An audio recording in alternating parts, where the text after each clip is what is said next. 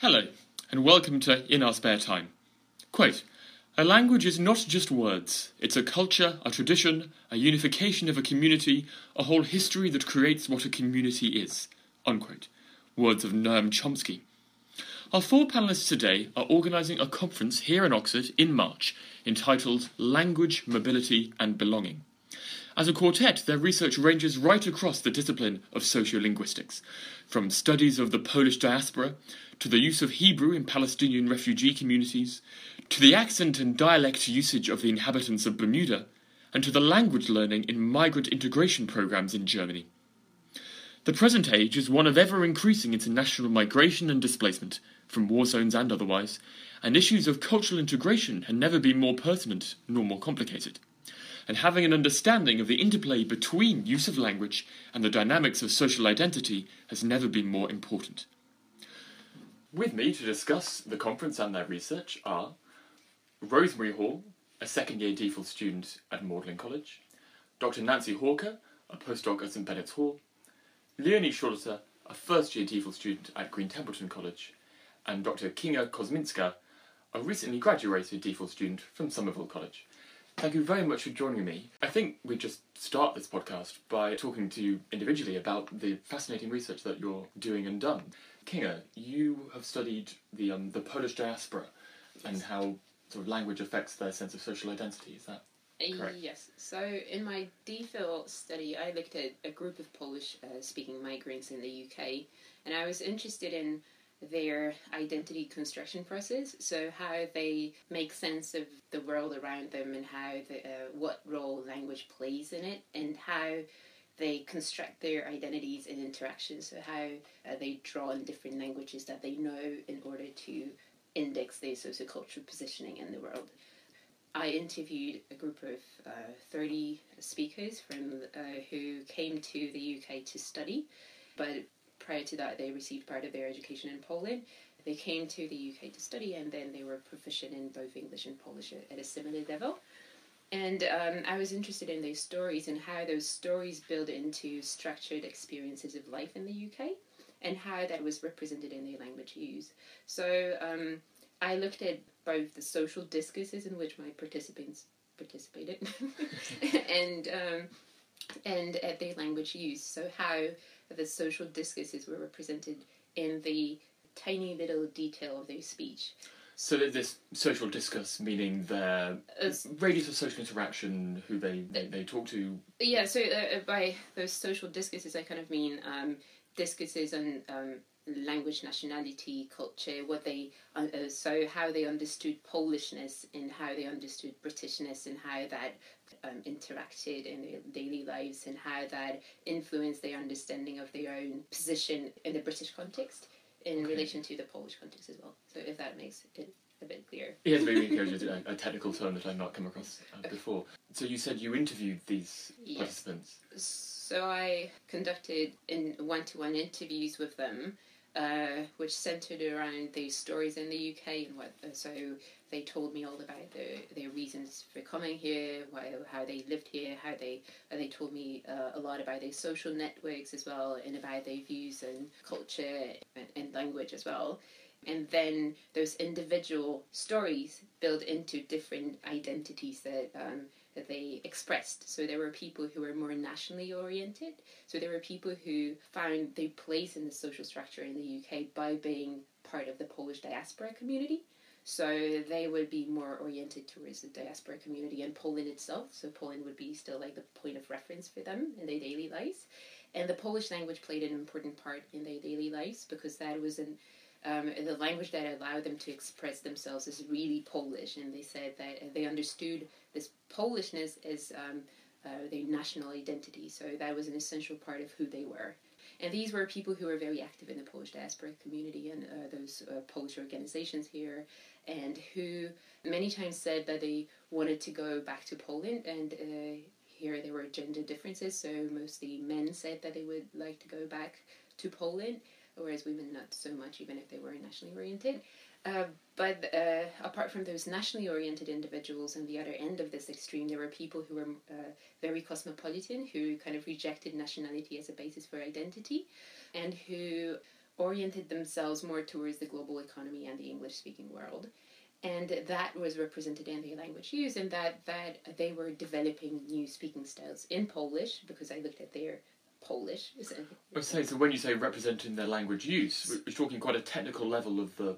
Yes. So so they were using certain linguistic features, so certain phonetic features. So they pronounced their consonants, and they used new intonation patterns in Polish that I wasn't familiar with as a speaker of Polish, and that had to do with their new position in the sociocultural matrix, if you want to kind of look at it that way, right? Because they were trying to express their new positioning in the world by being Polish, but in the UK, and being members of this transnational community that is a new sort of cultural formation, right? Because they want to say, yeah, we're Polish, but we're also here, and that it doesn't necessarily result in us being only nationally Polish, because we have different strategies for life. So that, for instance, their social networks were more international.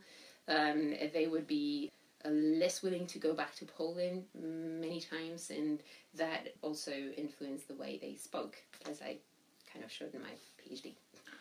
I know, maybe to someone who's used to doing large scientific studies, 30 participants might sound like a rather small sample size, but there are quite good reasons why yes. it is not so feasible to study yes. more people. So it might seem as a small sample, because usually people doing sociology or other coming from a different social science would say that they want big samples, but in linguistics it is quite impossible many times for practical reasons as well, because as a researcher you have to transcribe the data. It usually has to be thoroughly done, so in a way you have to transcribe all the little tiny detail of someone's speech, and that takes a lot of time. So like 1 hour of an interview can take up to, 15 hours of transcription. So that basically means that for the purpose of my DPhil project, I wasn't able to interview 100 participants because I wouldn't have had time for that, basically. Leonie, you're looking at other immigrant populations, but in a slightly different context. So you, if I understand it correctly, you focus on language learning in Germany, and particularly these migrant integration programs that have been set up in the last 10 years. Yeah, so I'm basically doing the opposite of what Kinga's doing. As I mentioned before, while Kinga and my other colleagues are trying to understand how speakers might be challenging take it for granted relationships between nationality and language use, I'm looking at how Germany, on a political level and an educational level and a policy level, is trying to enforce this idea through language requirements for migrants and refugees. In 2005, Germany introduced this idea of integration, or started to get more serious about it, and they introduced so-called integration programs that required migrants and refugees to learn German and to learn about German history and politics and to pass an exam. And this is facilitated through government-funded courses that run for 6 to 9 months. And they're all over Germany, and they run under a nationwide curriculum. And what I found really striking was this idea of integration. What does the concept actually mean? Because what we're finding is that it's not very clearly defined in German official discourse. There's no very clear definition of what that entails.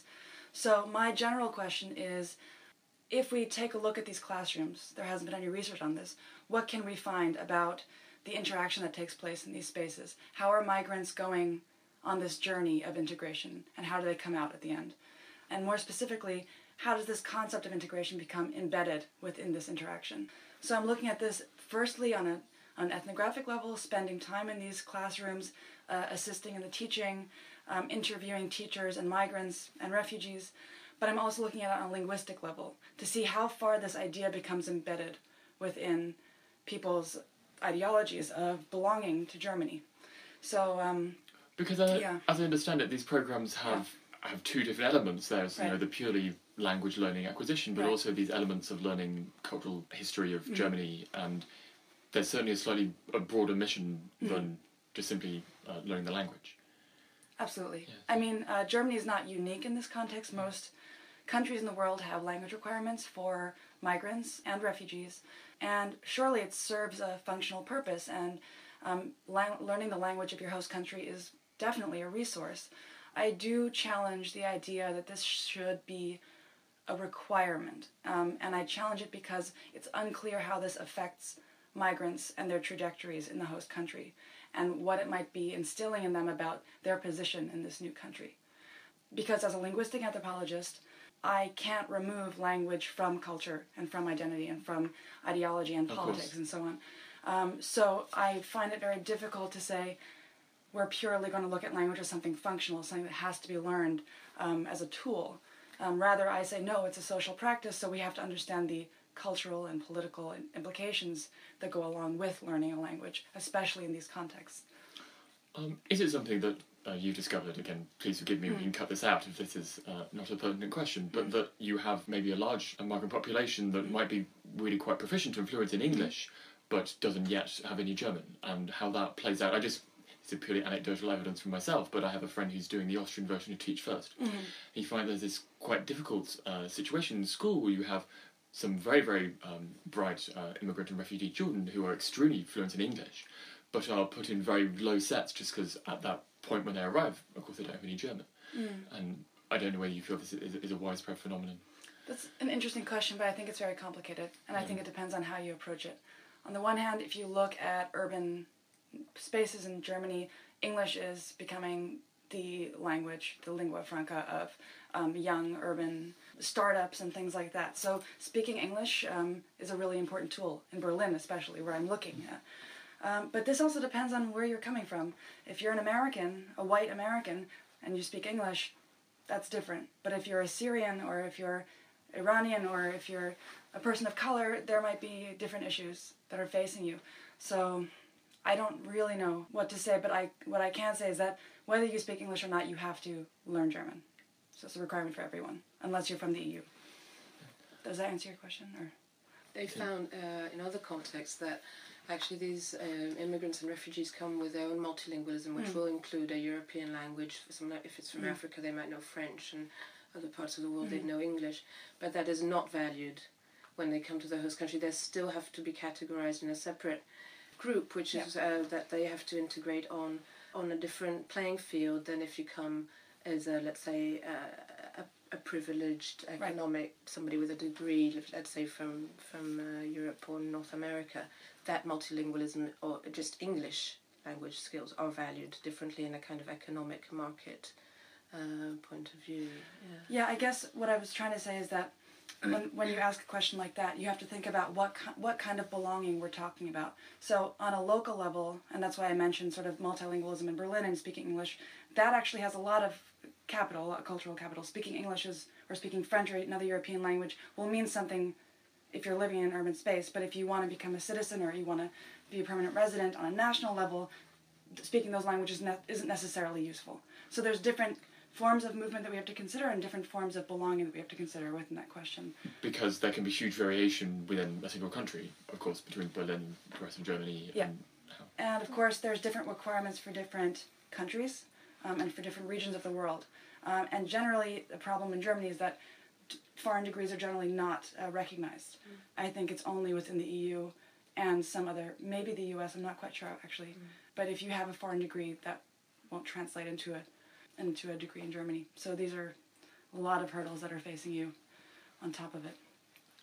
Rosemary, so you're looking at another immigration-based issue in Bermuda, but you say it's everything's kind of slightly turned on its head in Bermuda. And again, we kind of, well, whether you can have three opposites and you end up somewhere different, but I think you're opposite again. Absolutely. I think one of the things that's become clear in the conversation we've been having so far is that in contexts where immigrant populations are people of colour, are disadvantaged in some way, usually economically, these tend to be in Europe, in the US, in the UK, you have one type of linguistic situation. You have policy and, to a large extent, policing going on about the way people speak, about the way immigrants speak. And a lot of the time those goalposts are ever movable. You know, it's very convenient for governments, native speakers of, say, English in the UK, to be the judge of whether an immigrant is proficient in the host language. And as Nancy said, whether or not they're multilingual in all kinds of other ways is largely ignored. But I work on Bermuda, and that's an interesting context because it's a place in the world, it's a post-colonial context, and it's a place in the world where immigrants, or a large part of the immigrant community is white and very wealthy. Bermuda's a tax haven. What you have in Bermuda is you have white wealthy immigrants who come to work in the financial sector in Bermuda, and usually they are speakers of what linguists call you can't really do scare quotes on the radio, but standard variety. So you'll have immigrants coming to Bermuda from the UK, from Canada, from the US, and they'll tend to speak a variety of English that's privileged around the world. So it makes it easier to get a job, makes it easier to get housing, all those kinds of things. And I research the ways in which expats, as they're called in Bermuda, white wealthy expats, use Bermudian English, which is a very unusual dialect, as a way to try to construct belonging in their new place. So I'm interested in the ways in which expats in Bermuda perform black English in Bermuda. It kind of speaks for itself. If you hear some, I'm definitely not going to perform any for you on the radio That's today. fine, don't worry. But basically, I look at the ways in which these expats appropriate linguistic features of Bermudian English in order to seem authentically Bermudian, in order to, I guess on the surface, in order to try to seem like they belong and assert some kind of authentic Bermudian identity, but also at the same time as that you've got mockery and racism going on in those linguistic performances, if that makes sense. Yeah, so it goes both ways. It's maybe on a certain surface a level of conformity, of appropriation to assimilate to the environment that they find themselves in, but maybe at the same time something slightly lesser. Yeah, I think as linguists, it's always important to, as Leonie said, we can't separate culture from language, and the context of somebody who speaks a variety that will open all kinds of doors for them in life, appropriating features of another dialect is very, very different from somebody who's, say, moved to Berlin and their livelihood depends on the government's perception of their language proficiency. And so, yeah, the social context in which they're having to learn the language makes all the difference to how that is done. And we're also talking about learning how to perform a dialect rather than learning a second language, which in many ways is a lot easier. It would be difficult for, say, a British expat in Bermuda like me to fully acquire a real Bermudian accent, but my research has shown that it's quite easy for them to pick up on a few iconic features and reproduce them in a parodic way. The thing that picked up, so I'm very sorry that we've come to you last, Nancy, but this use of appropriation of language for mockery reminds me of your research. So you're working on language in Israel and Palestine, and particularly about use of Hebrew by the Palestinian community.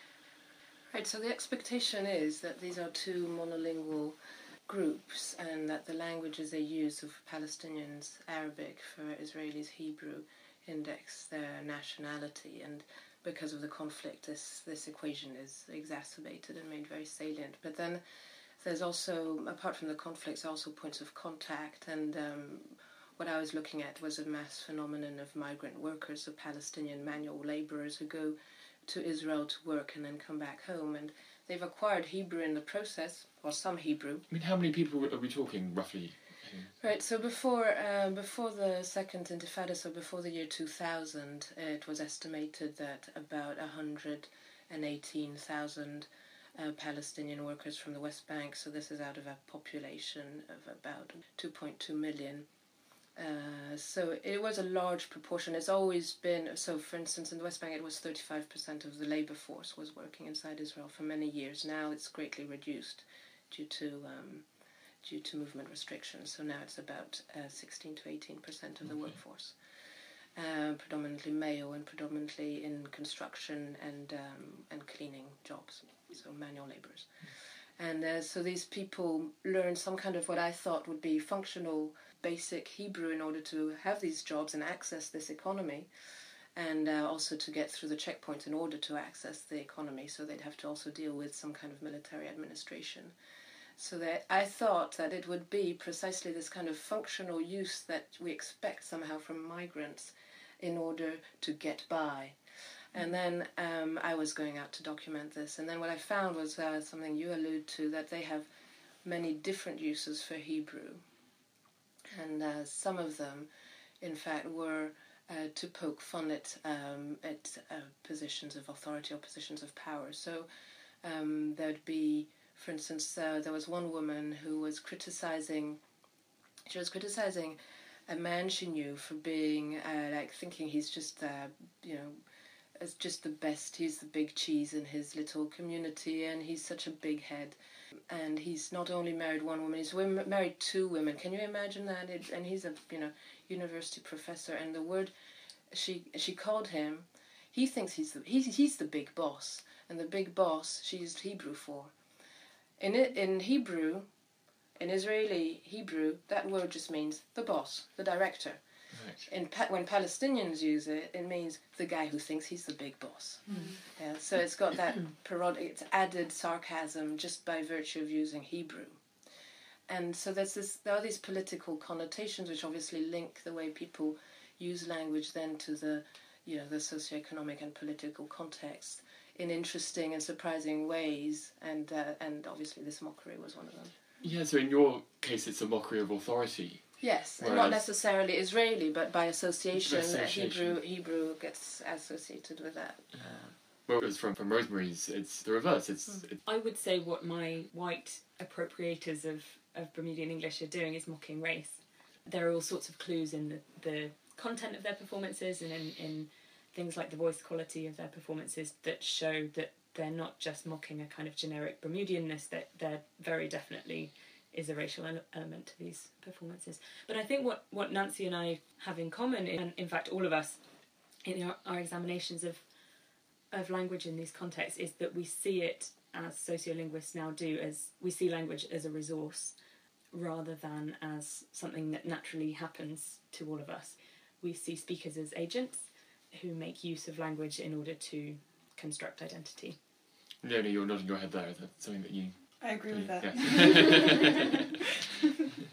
Yeah. Maybe, as I promised earlier, we should go into a few more of the specifics of actually how the research is collected in the field. I know that you, Rosemary, you went out to Bermuda for several months and went around with a microphone recording people. Yes, it's a very nice place to do fieldwork. Well, someone's got to do it. Yeah, so the classic way of collecting fieldwork for sociolinguists, and it's very different for linguistic anthropologists and depending on your subdiscipline, but what I did was the classic sociolinguistic interview with a twist. So the classic sociolinguistic interview is a way of collecting a large amount of high quality speech data in a relatively short amount of time. So you sit down with a speaker, you try to make them comfortable, you have a long conversation about their life, their views, on anything really, anything to get them speaking, again scare quotes, naturally, because of course if people know they're being listened to, they may well change the way that they speak. So of course, yeah. The aim is to have a comfortable long conversation, and then depending on which linguistic variables you're interested in, you may include a reading task or a word list or something for somebody to read so that you can go away and analyse those linguistic variables.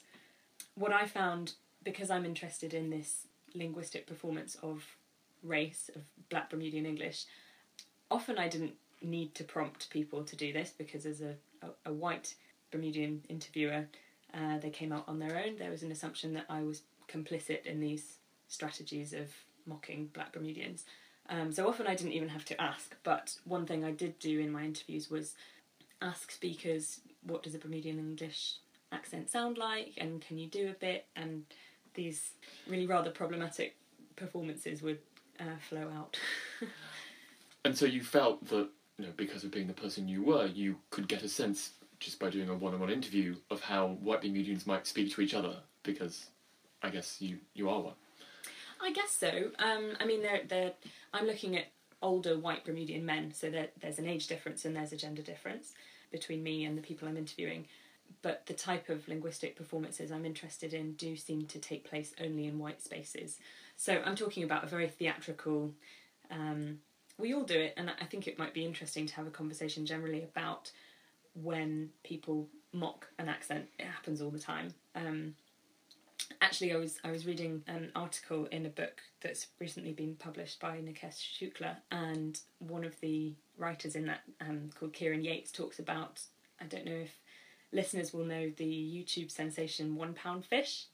I think they made it. It was a hit. It was a chart hit, and I think it's a good example of how easy it is to miss that linguistic mockery can be incredibly offensive. The humour of that piece basically rests on somebody living in the UK not having a British accent, and Kieran Yates says something in the article like, "This is a chart hit that success rests on mocking the dialect of my grandfather." It's really not that funny. I've lost my thread a bit. No, it's fine. So we'll cut But you were asking about... Well, I was saying, so I'm just continuing this theme of discussing methods and research. So, Nancy, Right. you said you've been going outreach around Palestine for many years. What this particular field work to do that the researcher written a book on, how long did that take you to do?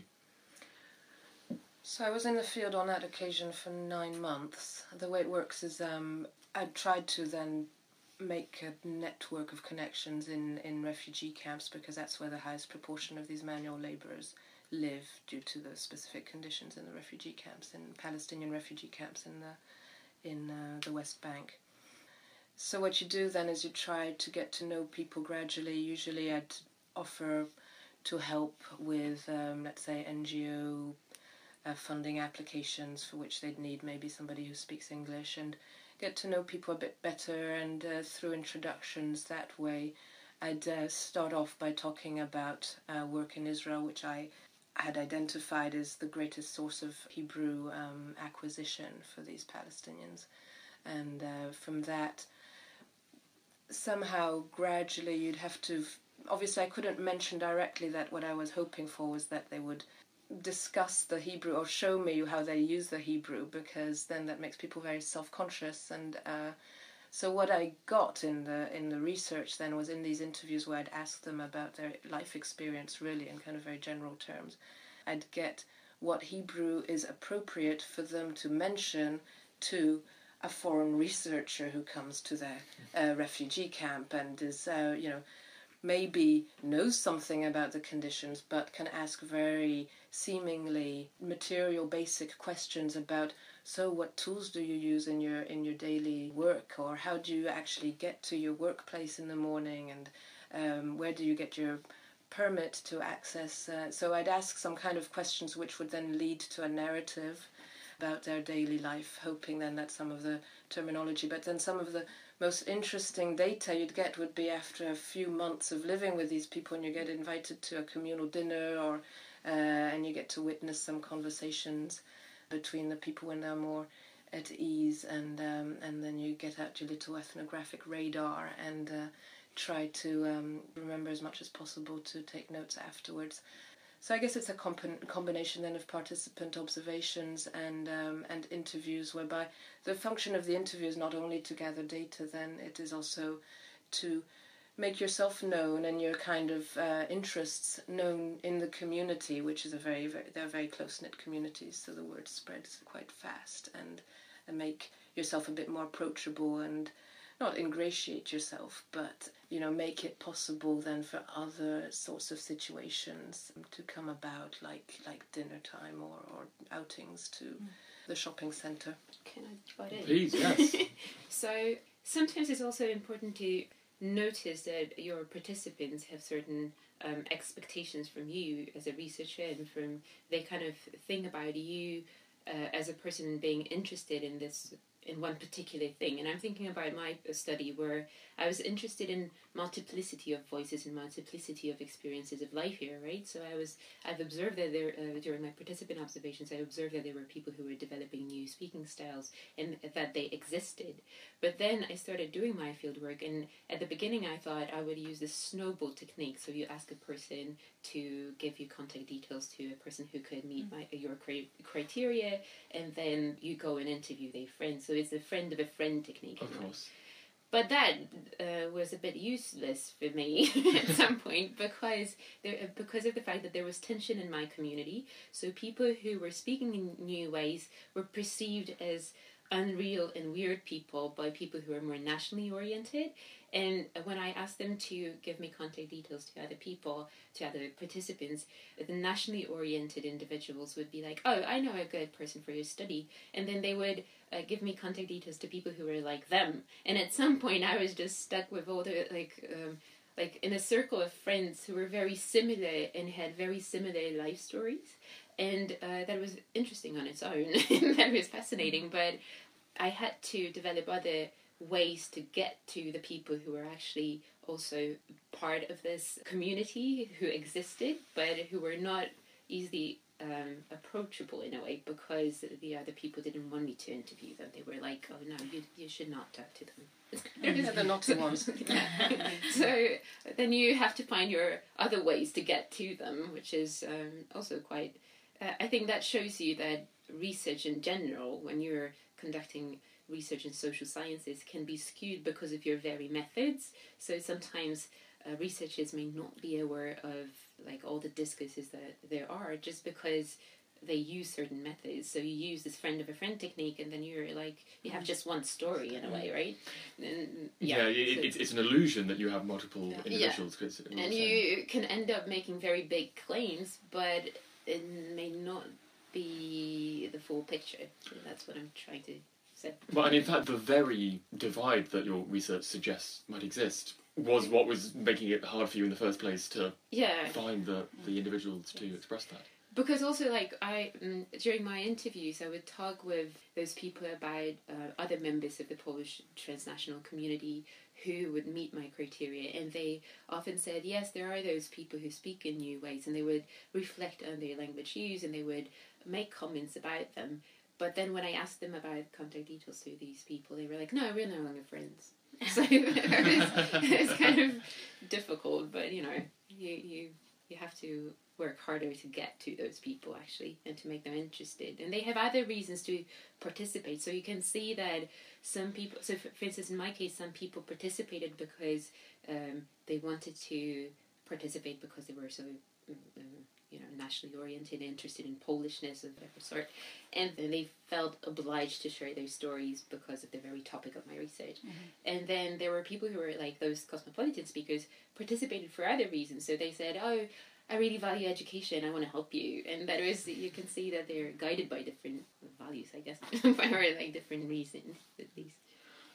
Leonie, how are you going about finding migrants and refugees in the current German integration system to talk to? Are you going in via the route of authority, or are you going by a back door? So I'm just designing my methodology at the moment, and I'm going to preparing to go into the field in a year from now. So I'm still in the early stages. That being said, I have concentrated my master's research on the same topic. So in my master's, I got in touch with several language instructors at these government-funded schools. And I conducted semi-structured interviews with them to understand their perspective on the system. And I've stayed in touch with them, and they're going to try to help me get access to the schools as a volunteer. The challenges I'm going to be facing is getting approval from the schools. I might have to get approval from the Federal Office of Migration and Refugees because they fund these courses, and it'll be challenging to actually get fully informed consent of everyone in these classrooms if I'm going to be doing recordings. So I have a lot of methodological details to tease apart, but in general my methods will be very similar to Nancy's. So very long fieldwork, between a year and a half in these schools, spending as much time as possible with migrants and refugees to develop a relationship so I can spend time with them outside of school, try to understand their journey more clearly, but also mix in with interviews so that I can get more pointed questions across. Yeah, it's fascinating for me as an outsider to this incredible world that, this sounds exactly what an anthropologist would do, but it's the mixture of the two disciplines exactly that you've been talking about, that you can't really separate the two from each other. Well, I think I have an interesting education. Instead of studying linguistic anthropology at a U.S. institution where that's much more established, I studied linguistics in my undergrad and in my MPhil, and then I moved into the anthropology department. So I'm really taking the two methods and putting them together rather than the streamlined approach of actually studying the field. One of the main aims of the conference that we're organising at the moment is to promote linguistic anthropology as a discipline. Well, let's discuss more about this conference in the final 5 to 10 minutes or so. Yeah. So this is happening at the end of March. Just as a backstory, this is our second conference. We ran one at the beginning of this year, in April. And it was originally Nancy, Kinga, and I with another colleague who's no longer on our team. And this year we have a chance to work with Rosie. And our idea basically was that our research wasn't really getting enough platforms in the UK. And we wanted to provide one for people in our field to have a bigger discussion, be able to have a discussion about these topics that are really not being covered enough, in our opinion, in European academia. Nancy, do you feel this subject is much bigger in the US? I think it is a bit bigger in the US, but the more platforms, the better, I guess, in general. In Europe, it's not there. It's probably It's growing. It's growing. There is interest, you can tell, and that's what we kind of saw last year, that we had a lot of people interested in the conference, and we got a lot of abstracts. From all over the world. Yes, and many people participated in the conference as auditors as well. So we're hoping that we're provoking further discussion on those topics, and that we can make it more, I don't know, established. It's already established in a way, but more. I think in Europe we've inherited knowledge from our disciplines which are to do with anthropology, and part of, let's say, the European history of colonial expeditions, etc. We have acquired this baggage of, especially in area studies, whereby we've acquired a lot of knowledge about the world, but in a way connected to European power that now we are still grappling with and trying to really challenge our disciplines in light of different perspectives, maybe from around the world. But Europe does have a tradition of knowing a lot about language, and also about anthropology. It's just making it into a modern discipline that would reflect maybe some of the new ways of looking at identity and interaction and constructed categories, like what we are going to try and look at, which is migration and national identity, and then how these are actually fluid and challenged and contested and also replicated and used to include and exclude certain categories of persons. So the European and the American, North American experiences are slightly different due to our history, but we do have a lot of very, very rich scholarship over the centuries from area studies. Yes, and I think that there are actually many people in Europe who do similar things to what linguistic anthropologists in the US would do, but they're called differently many times, and we have those multiple names for the same kind of thing. So maybe that's where we are coming from, and that we wanted to bring them all together. I mean, would you say that there is any useful distinction that can be made between social linguistics and linguistic anthropology, or are they just two sides of the same coin? I think there is a significant difference, but they are very, very related fields. At the risk of being attacked by my colleagues, I would say that in general, sociolinguistics is interested in how social factors affect language use. So if you think about traditional variationist studies and things like that, so how do things like gender and religion and ethnicity and things like that play into the language we use? Whereas I think linguistic anthropologists start from the premise that language is social practice already. So it's always an interaction with all of these factors. So I think there's a slight nuance. They're moving in the same direction, really, these disciplines, and there are other related disciplines, like philosophy of language, and we wouldn't monitor these borders very carefully. Maybe we'd see it more as a project of bringing what is necessarily a complex way of looking at language in society, and bringing all these themes together. But I think the distinction which we would make is that these categories, these social categories, we would not say that they're distinct and then related to language. What we'd see is that they're constitutive of each other. And what does unite all of our approaches, I think, would be definitely the emphasis on field work. So as opposed to, let's say, theoretical linguists, we do require that anybody who participates has been in the field, recorded how people speak, and then tried to both familiarize themselves with how the speakers see their own categories and their place in society, and use language to maybe perform that in certain ways that are relevant to this immediate context, and then also how everybody else receives that performance. So we are definitely looking at the performance. So we want that material from the field. We want that data, which we would call then the linguistic data. We cannot accept things that are, let's say, found in a laboratory or in the imagination of a specific linguist. I think that where sociolinguistics has moved into what we call its third wave, it's where it has drawn on anthropology. Yeah. It's where it has borrowed concepts from anthropology and become more open to anthropology. So the boundaries are fluid, and Nancy's right, we wouldn't want to monitor them. Yeah.